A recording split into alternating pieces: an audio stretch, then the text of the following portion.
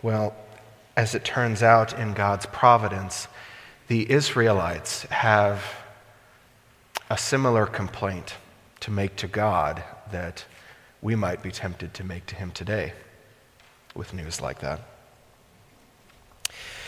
This morning we will once again find ourselves sprinting rather than walking through God's Word, because we have a large chunk of text to work our way through in the next half hour or so. My apologies for that. But before we begin to break new ground in Malachi chapter 3, we should briefly remind ourselves of the bird's eye view of Malachi. What are the big picture elements of the entire book that we need to keep in mind at any one moment in time as we're looking sentence by sentence or word by word through it? God is speaking through the prophet Malachi to the Israelites near the end of Old Testament history, sometime in the 400s BC, most likely.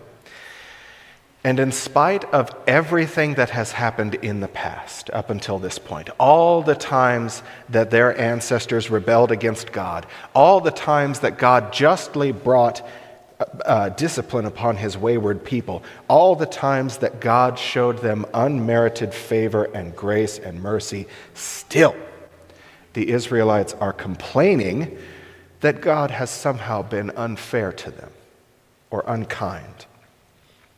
Because they arrogantly think that he is unworthy of worship, even the priests are slacking in their religious devotion, and they are besmirching God's honor. Yahweh is thus taking Israel to divorce court, not because he's going to dissolve the Sinai covenant right away, but because he's going to demonstrate that Israel has been unfaithful to him. And he is going to prove that he is in the right. Through the 4 chapters of Malachi, God makes 6 basic accusations against Israel.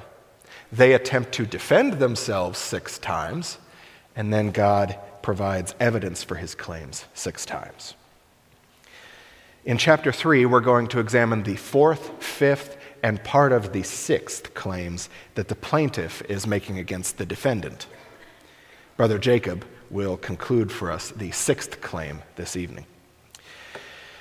Now, all 3 of Israel's complaints that we're going to look at today are related to the topic of God's justice.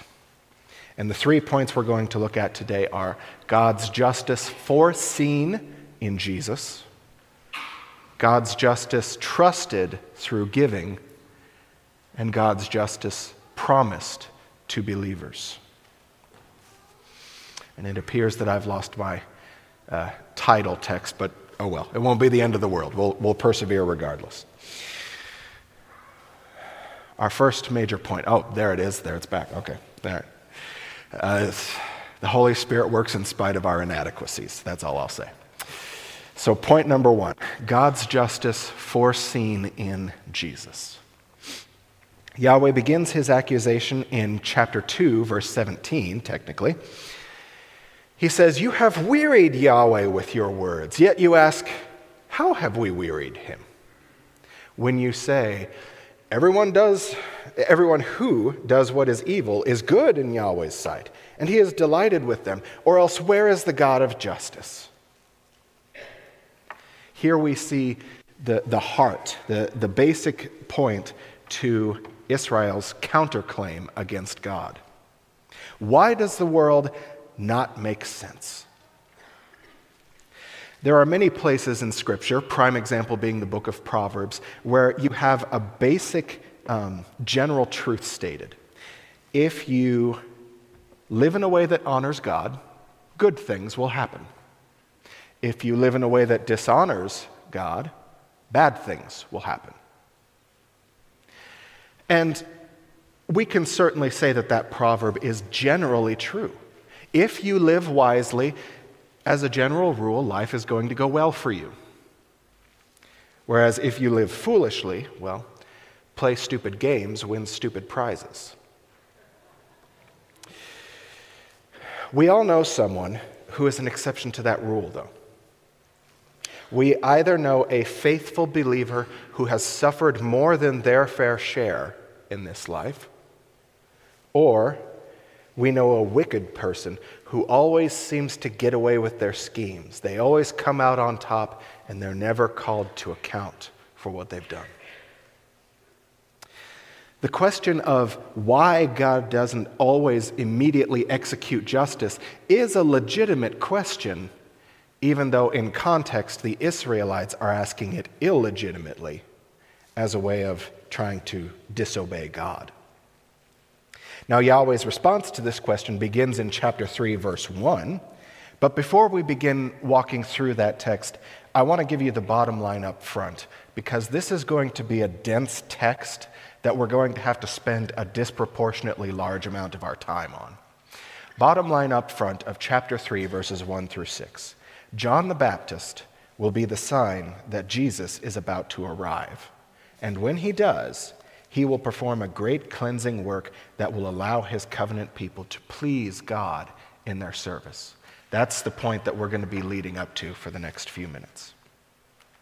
So let's get started. Malachi chapter 3, verse 1. God says, "Behold, I am going to send my messenger, and he will clear the way before me. Then the Lord you seek will suddenly come to his temple, the messenger of the covenant that you delight in. Behold, he is coming, says Yahweh of armies." What we're being told here is that God is going to send two individuals to Israel.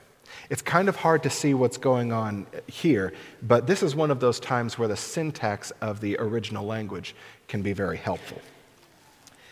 The first individual in the verse, my messenger, highlighted here in green, will arrive before the second individual, called the Lord and the messenger of the covenant, highlighted in dark blue.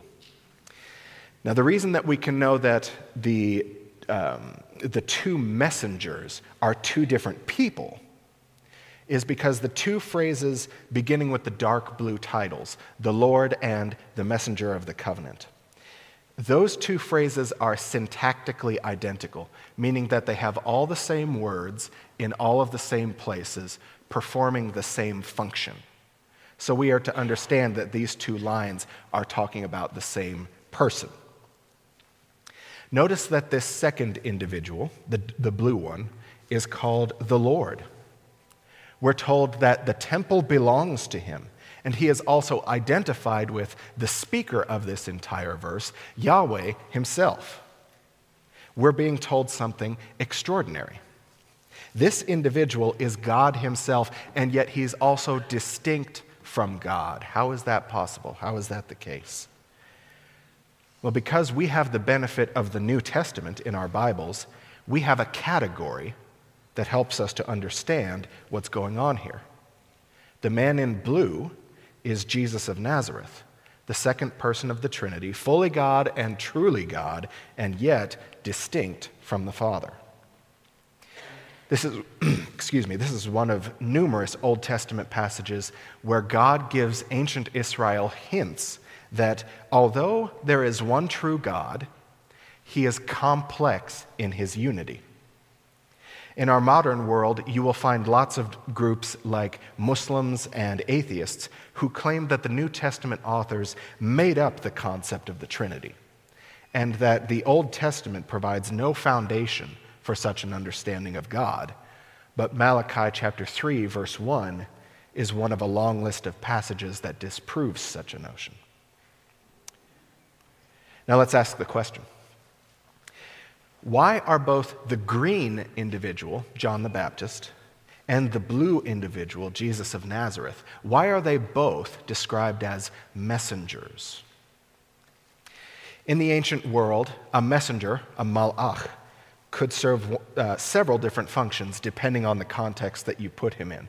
These two are messengers in a different sense from one another. In John's case, when a king would travel from one place to another, he usually traveled as part of an entourage, an entire caravan of people, and as a result, he would move quite slowly. He would often send a messenger, a runner, ahead of him toward the destination to arrive early and let the people living there know that, hey, The king is on his way. This gave them the opportunity to prepare for his arrival and give him a proper king's welcome. As the messenger ran, he might also remove boulders, debris, animal carcasses, any number of other things that were lying in the road and that would hinder the king's progress. He would clear the road so as to honor the king and make his journey easy. So the analogical thinking here becomes obvious. A few hundred years after Malachi, John the Baptist is going to arrive on the scene and proclaim to the Israelites that the king, the Lord to whom the temple belongs, is about to arrive.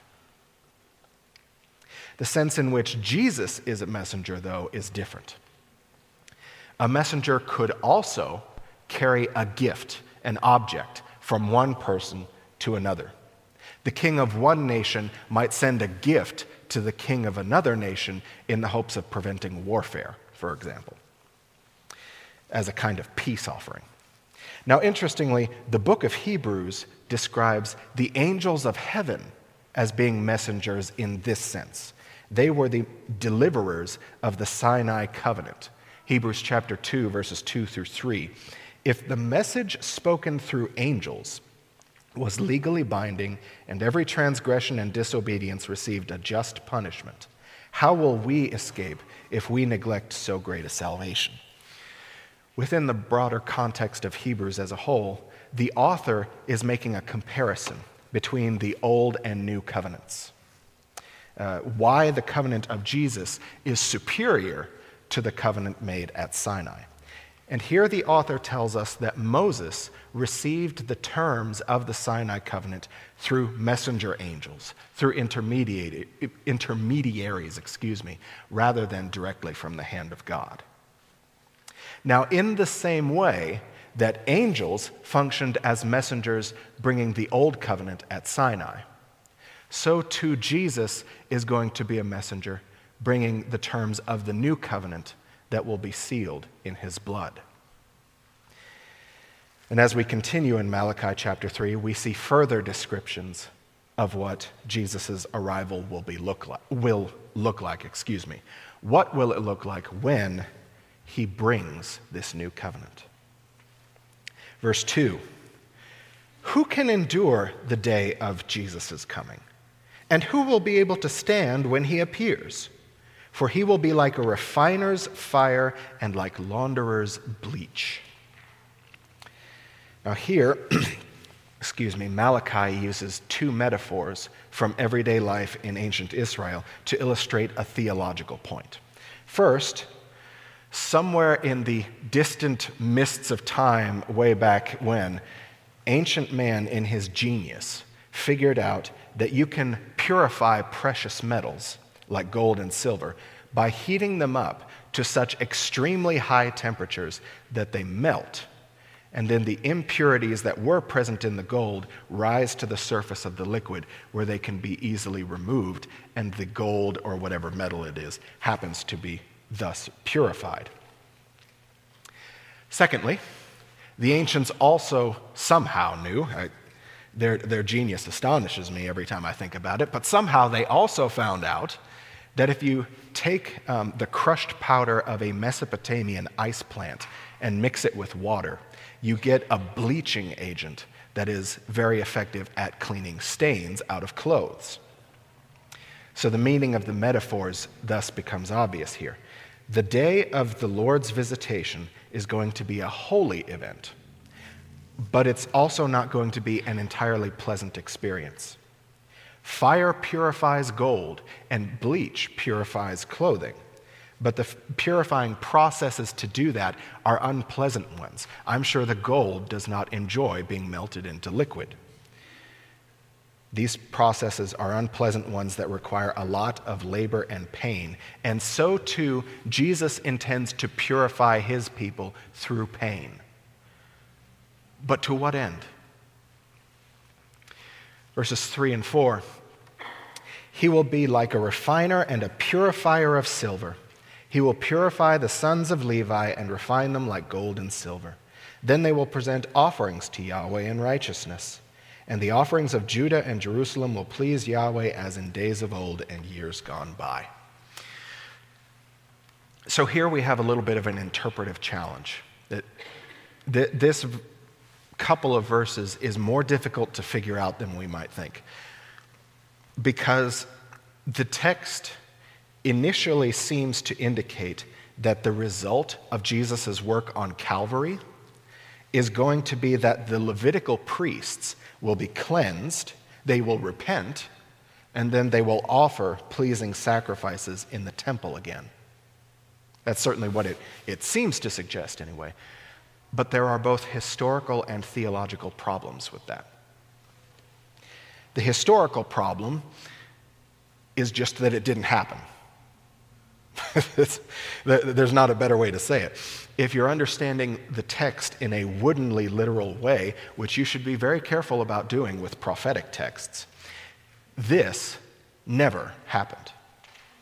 Throughout the rest of the first century, after Jesus' death and resurrection, neither the priests nor any of Jesus' Jewish opponents as a whole, as a group, none of them repented and turned to him. They remained in rebellion right up until the end. And ever since the Romans destroyed the Jerusalem temple in 70 AD, there have been no priests, and there have been no sacrifices. But more than that, actually, even more concerning than the historical problem is also the theological problem. Namely, that I should back up. This theological problem, thankfully, is also going to be the key to understanding what's being communicated here. For nearly 2,000 years, there has been no temple in Jerusalem, and there has been no need for a sacrificial system, because Jesus himself is the perfect fulfillment of the Levitical priesthood. The book of Hebrews, especially chapters 5 through 10, talk at great length about this subject, why Jesus is the final and great high priest. Just one brief example from chapter 7, verses 23 to 25. The author says, "Now many have become Levitical priests, since they are prevented by death from remaining in office. But because he, Jesus, remains forever, he holds his priesthood permanently. Therefore, he is able to save completely those who come to God through him, since he always lives to intercede for them." Jesus is the last and only priest that we need in terms of having peace with the Father. However, we also have the biblical idea that while Jesus is the one great high priest, believers are meant to be a lower rank of priests underneath him, in the sense that we serve as mediators, bringing the good news of the kingdom of God to the rest of the unbelieving world. The earliest clear example of this idea is found at the foot of Mount Sinai, when God says to the nation of Israel in Exodus chapter 19, verse 6, "You will be my kingdom of priests and my holy nation." They were meant to be the corridor, the blessing through which the entire world would be drawn back to God. And God didn't say this just to the Levites. This is being spoken to the entire covenant community, all 12 tribes standing at the foot of Mount Sinai. But we all know, if we know our Old Testament history at all, Israel failed miserably at this task every single step of the way. But by the New Testament period, we see the Apostle Peter applying this very text, these very titles, to followers of Jesus. 1 Peter chapter 2, verse 9, the Apostle Peter says, "You," speaking to Christians as a general rule, "you are a chosen race, a royal priesthood, a holy nation, a people for his possession, so that you may proclaim the praises of the one who called you out of darkness and into his marvelous light." We are all priests, not in the sense that we save anyone. No. To be very clear, that is Jesus alone. but we are sent by God. He has chosen us to be his vessels, his messengers that bring the good news of the gospel to the entire world. This then helps us to understand what's going on in Malachi 3 when we're told that as a result of Jesus' visitation, the sons of Levi, understand that as us, Christ followers, we will make pleasing offerings to Yahweh in righteousness. Because of Jesus' atoning work on the cross, our sins are washed away, our hearts are made new, and our Heavenly Father is pleased when we do things for the sake of his kingdom. When we teach a kid's Sunday school class, when we make beautiful music for the sake of his praise, when we invest in the lives of our unbelieving neighbors, when we translate the Bible into languages that don't have a Bible yet. All of these things and many others besides, when we as believers do them for the sake of God's glory, these are pleasing sacrifices in the eyes of our Heavenly Father. Concluding this portion of text in verse 5, God continues, I will come to you in judgment, and I will be ready to witness against sorcerers and adulterers, against those who swear falsely, against those who oppress the hired worker, the widow and the fatherless, and against those who deny justice to the resident alien. They do not fear me, says Yahweh of armies. Now, as far as I could tell, in the sources that I consulted, there doesn't seem to be any kind of rhythm or logic as to why these specific sins are being listed. Oftentimes, when you have lists of things in Scripture, there's an internal logic to it that makes it clear that they're presenting it in that specific way for a specific reason. For example, in 1 Timothy chapter 1, Paul provides a list of sins that will not inherit the kingdom of God. Unrighteous people that are destined for wrath, they do these things. And what's interesting is, if you look at it closely, Paul's list of sins in 1 Timothy 1 mirrors the structuring of the Ten Commandments. Paul's not just making a random list of sins that he in particular doesn't like. He is following the structure of the Ten Commandments, and it becomes so amazing and so powerful when you see that. But here in Malachi 3, there doesn't seem to be any discernible pattern in this list of sins beyond just saying that these are particular sins that the nation of Israel is especially guilty of at this point in time. That's the most we can say. Israel is guilty of these sins, and God is going to hold them to account for it. Finally, verse 6, let's end on a more positive note. Because I, Yahweh, have not changed, you descendants of Jacob have not been destroyed. Yahweh is consistent even when his people are not. He is faithful even when we are faithless. So although here in Malachi, we find ourselves once again at the end of Old Testament history with a nearly perfect fail record on the part of Israel. God still intends to see his Abrahamic promises through to the end. He will continue to preserve faithless Israel, through whom the Messiah will soon come. Now, I mentioned at the start of the sermon that although we have a lot of text to get through and not much time in which to do that, I have just spent the lion's share of my time on the first of 3 points. Why did I do that? Messianic prophecies are dense.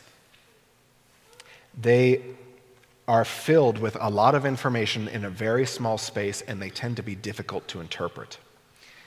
Now, I'll have to go into more detail about this at a later point in time. It's another sermon for another day. But Michael Heiser called this the Messianic profile. Basically, God intended for the Old Testament Messianic prophecies to be few, far between, and cryptic, so that the powers of darkness could not connect the dots ahead of time and prevent the crucifixion from happening. It's a fascinating insight, and I'd love to talk about it more later, but the point for right now is that verses 1 through 6 are intentionally difficult to understand. So anytime that you run across a messianic prophecy as you're reading your Old Testament, be prepared to slow down, to stew on it a while, to chew on what's being told to you, because you're supposed to wrestle with it a little bit. Thankfully, our next 2 points aren't nearly as difficult to interpret, so they'll go quite a bit quicker. We won't be here until 6 o'clock when it's time for Brother Jacob to tell us about chapter 4. So let's move on now, beginning with God's 5th accusation against Israel, starting in verse 7. Let's now discuss God's justice trusted through giving. Reading now Malachi chapter 3, verses 7 through 12. Since the days of your ancestors, you have turned from my statutes. You have not kept them. Return to me, and I will return to you, says Yahweh of armies. Yet you ask, how can we return? With the implication being that they never left. Will a man rob God? Yet you are robbing me. How do we rob you, you ask?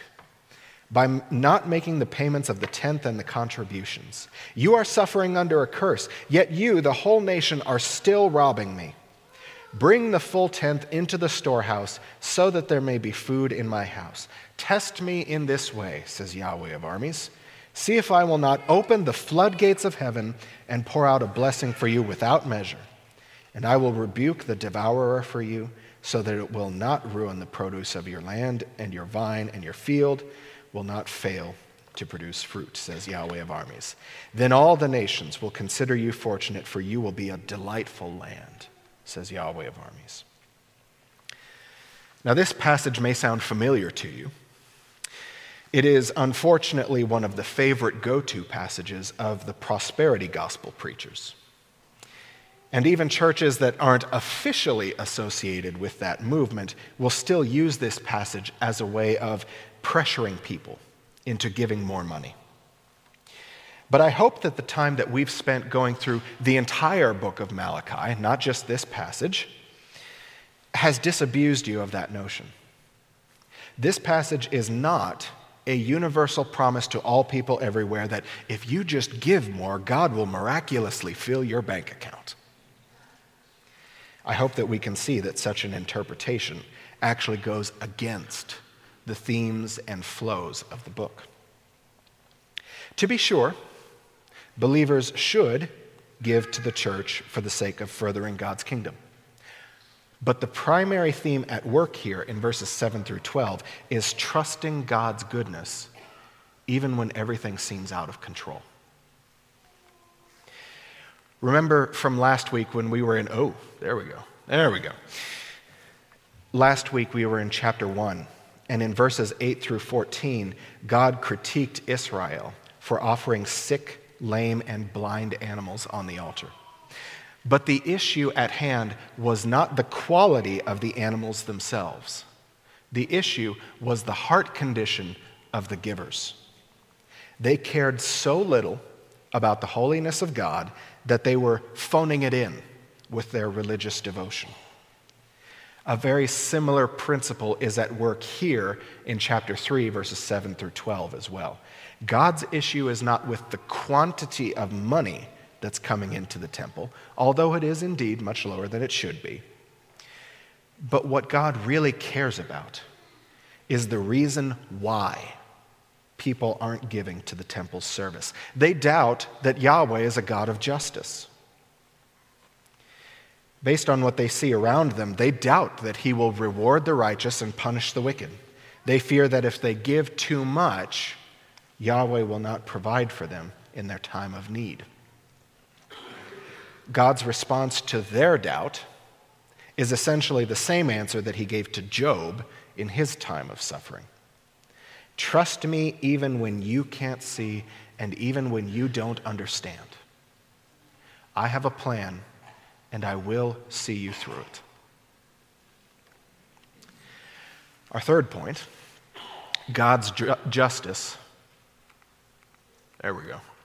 Yay, there we go.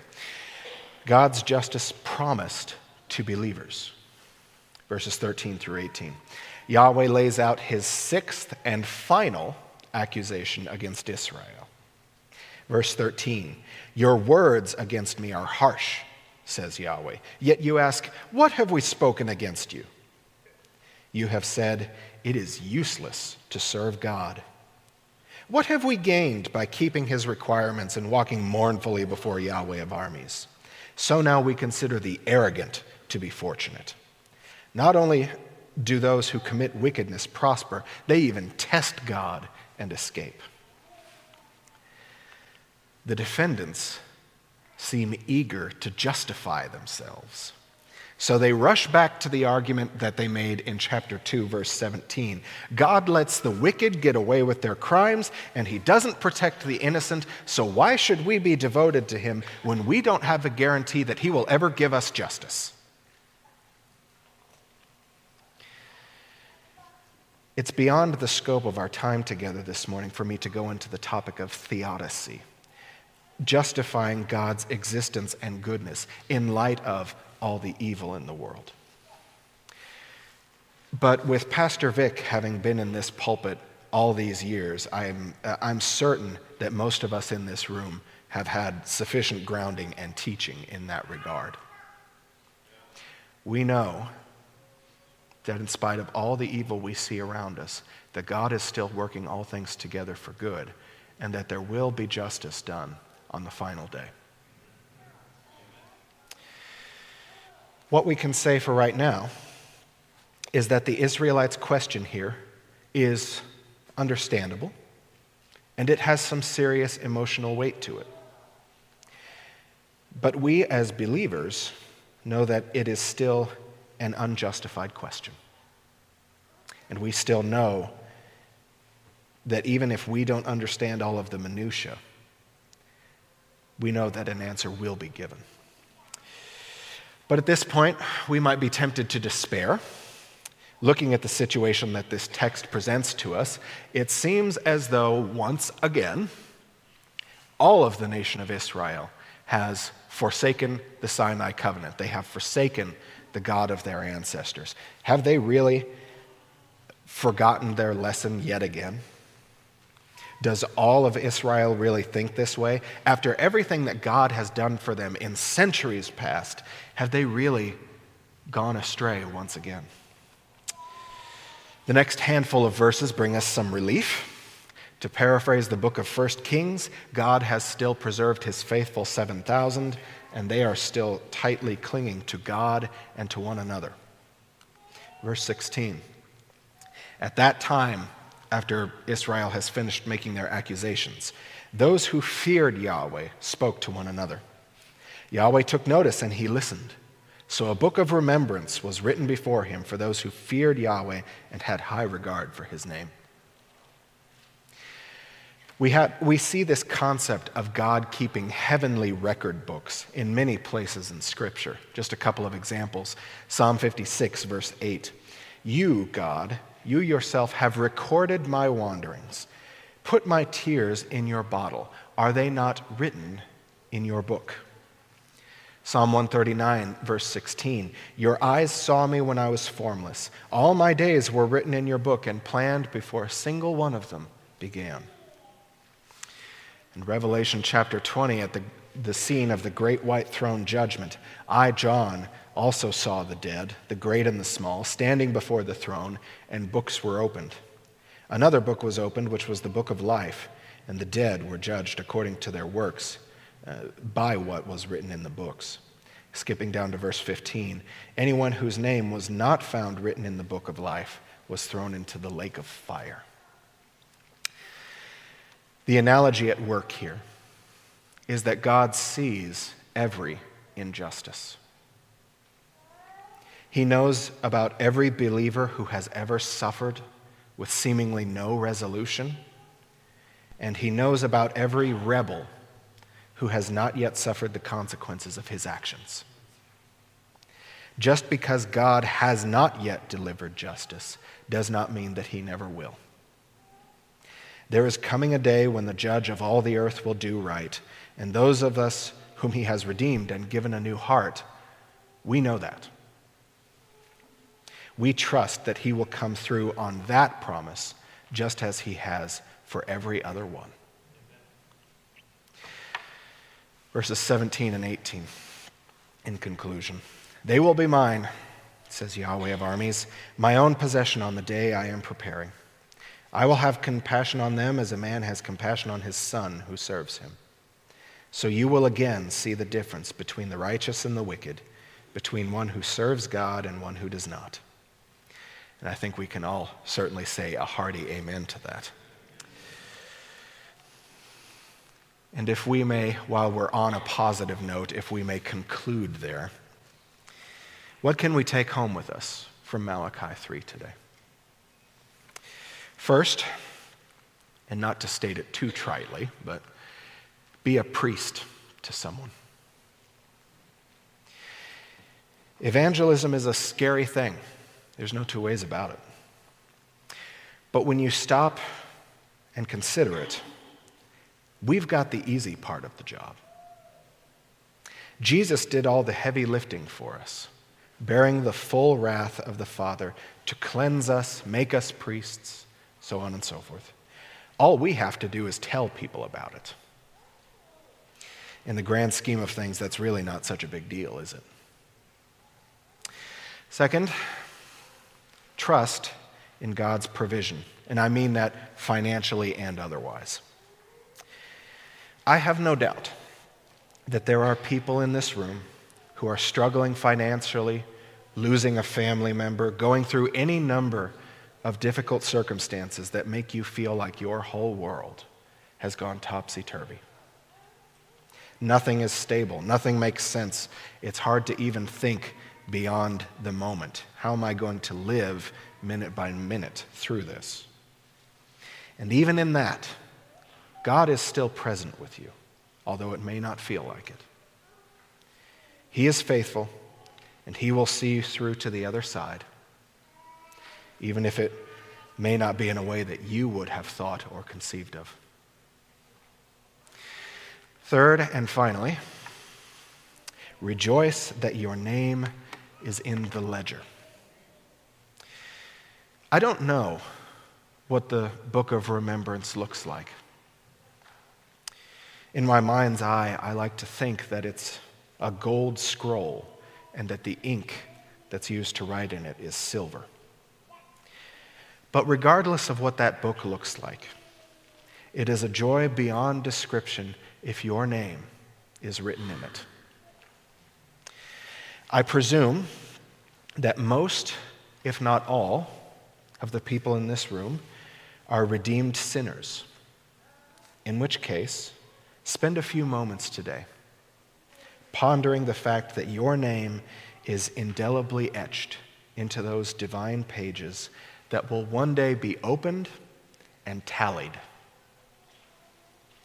All of life's problems that seem so big right now almost vanish into non-existence in comparison to that.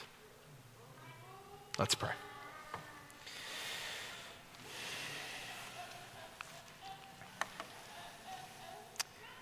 Great ledger keeper, thank you that our names are written in that book. That through all of the painful circumstances in life, this attack that has taken place in Cameroon and the perpetual struggle that is the Middle Eastern conflict and all of the other wars and rumors of wars that are taking place in this world and all of the personal problems that we alone are dealing with. Those things have not gone away yet. But we thank you for messianic prophecies like Malachi chapter 3 that gave us incredible promises of a Savior to come. And because of those promises, because those came true every single time, we know that the promises that remain to be fulfilled of a new heavens and a new earth, those will come to pass as well. Remind us of that regularly as we go through this life that is fraught with difficulty, as we experience tragedies great and small every day. Remind us that our names are in the book, that a place has been saved for us at the table, that there is a throne that has our name on it, and that until the day when we go to join the great feast, until the day when we are tallied and allowed in the pearly gates, you have given us a mission, and that mission is to be priests that offer pleasing sacrifices to you. Enable us, Holy Spirit, to fulfill that role, to bring the Great Commission to a completion, so that all the world may worship you and all the world may be renewed. Through the name of Jesus, our King, we pray. Amen.